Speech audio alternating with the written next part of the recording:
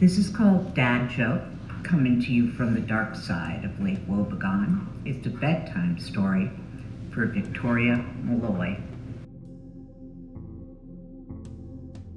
Make me a sandwich as a rallying cry for men who'd had it up to here with all the political correctness they felt was stifling their freedom of speech had come and gone. But Mary's husband couldn't give it up. Make me a sandwich, he'd yelled at Hillary Clinton in 2016 when she talked about making changes. He wasn't a misogynist, he told Mary and their kids if they happened to be visiting. He just thought it was funny. Make me a sandwich, She chortled as the comparatively young Latinx senator laid out the talking points of a political plan which Mary's husband's favorite anchor had called an unholy admixture that deserved its own name so you could hear it coming. That name being Marxist feminism or Marxianism or feminarxism, or just in the end the favorite anchor had just sighed and asked the viewers to send in their own ideas for names. Mary thought the sandwich joke wasn't the kind that made anyone laugh out loud, but she didn't say anything. It was a little odd to her food bank ladies and her children and her children's kids, who were really the only people who knew Mary well, that the things she said the most, the things she said over and over again, after speaking the names of all the people that took advantage of her and all the behaviors she found hurtful. I don't say anything. Not that anyone else said anything either when they were all sacked out in front of the tube after a Thanksgiving meal and her husband told some woman or other on the screen to make him a sandwich. The phrase over the last decade had taken on the cozy gleam of a dad joke, an atrocious pun whose humor was to be found in its very atrociousness. First, you groaned and rolled your eyes, then you just rolled your eyes, and eventually you just ignored it, like a tremor or a tic evidenced by a well-loved elder. But Mary, with the aid of her ever more zippy and miraculous accounting apps, kept track. He had said the phrase at least twice a week for 12 years, she estimated, since the first time he heard Cartman say it on South Park, which had made him collapse into a pile of helpless giggles. She remembered finding it charming, childlike, boyish at first. After all, she reasoned, we could all use a good laugh, and better to see him giggling than bellowing, red-faced around the Thanksgiving table, making the grandkids cry and run out of the room. Still, it had been a while now. She rounded up the once-a-week total, taking the 3 leap years into account, and came up with the number 574.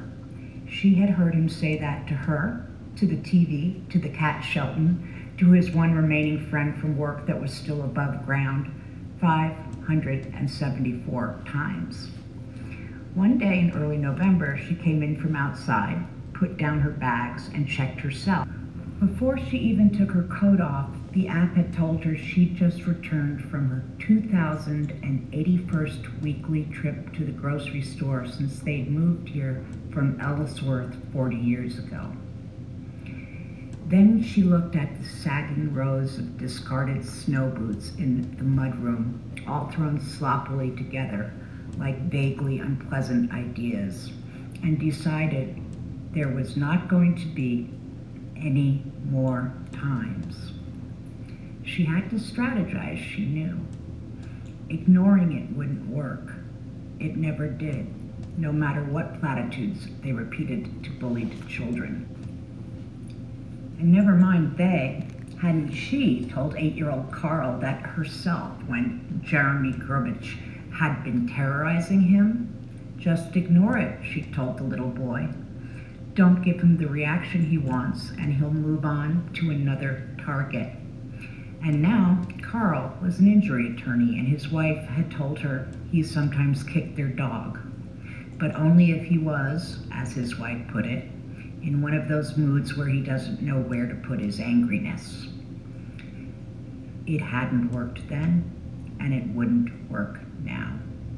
So in her own mother's voice, she told herself that she'd just have to put up her husband's "make me a sandwich" joke against all the good, kind, and caring things he'd done in their... She squinted as she tried to line them up in her memory. The neck rubs when she'd had to sit straight up in bed for hours to prevent acid reflux. The way he'd bring her a pair of extra socks sometimes when her feet got cold while they were watching The Ghost Whisperer. The pride in his eyes when Carl and Lauren were born. She was sure there were more if she could just concentrate on remembering. Today, though, he was out for the afternoon with his last living work buddy, and she was getting the house ready for the kids' visit this weekend, making sure the grandkids had their own bath towels, making up the trundle beds on the second floor, starting on the roast that would be 2 days perfect by the time they all got here. Her feet were still damp. The plastic bag she tied around her shoes hadn't held up against the spitting cold rain, and her sweater smelled like the inside of the Civic. Ancient vinyl, rubber, and the cigarette her husband smoked on his way to the VFW once a month. Her stockings' elastic band under the patterned trousers she called her shopping pants were biting into her waist, leaving a red welt and making new shapes out of the spilled over flesh at her stomach and hips. She went into the living room and said to herself what she always said to herself when confronted with the things in her living room. A few framed photos from the lake and her sister's cabin, the kids' varsity trophies, baskets on the mantelpiece stuffed with unfinished craft projects. Look upon my works, ye mighty, and despair. It usually made her smile to make some light fun of herself, but she was too damp and tired, and the red welt around her soft white belly hurt too much, if she was honest, to smile about anything. She put the groceries away and began to trim all the fat off the roast, which was doing double duty as a weekend meal, and tonight, a surprise for her husband, who was trying not to eat meat. We heard the back door swing open, and in he came, calling her name with jovial bluster that she knew would devolve into flushed and sullen silence by the time the roast was done. In vain, she tried to get him to drink another beer. He would want to show he was a man who knew when to, as he put it, put the cork in the bottle. So he'd sit there, dehydrating and silent, until he'd finally yield to her proffered aspirin and go upstairs to sleep. Leaving her on her own in the house for the rest of the night, the same way she'd spent the whole day, but she didn't say anything. There was nothing good on any at all of the tubes to look forward to. Nothing streaming that she hadn't already streamed, and the streams all banked on the same shores of exasperated disappointment anyway. So she was going to have to rattle around in the living room, exhausted but sleepless, for the rest of the long, pitch-black northern night that surrounded their home like absence itself. She turned around quickly to prevent him from sneaking up on her with a friendly slap to her haunches, and in so doing, she knocked the roast off the cutting board and onto the kitchen floor. She was on her knees, soaking up the meat juices when he blew into the kitchen. He put on the 1970s game show voice he used for comedy and asked, "Is that how you make me a sandwich?" She waited to see if he would grab a towel and help her sop up the meat juice. He didn't.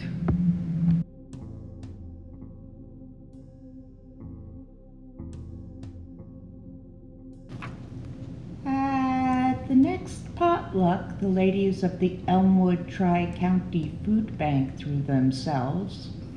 The wives cooed and oohed over Mary's slabs of brisket au jus tucked safely between pieces of golden yellow milk bread. Mary's brisket was so juicily intoxicating that the ladies couldn't stop eating to talk.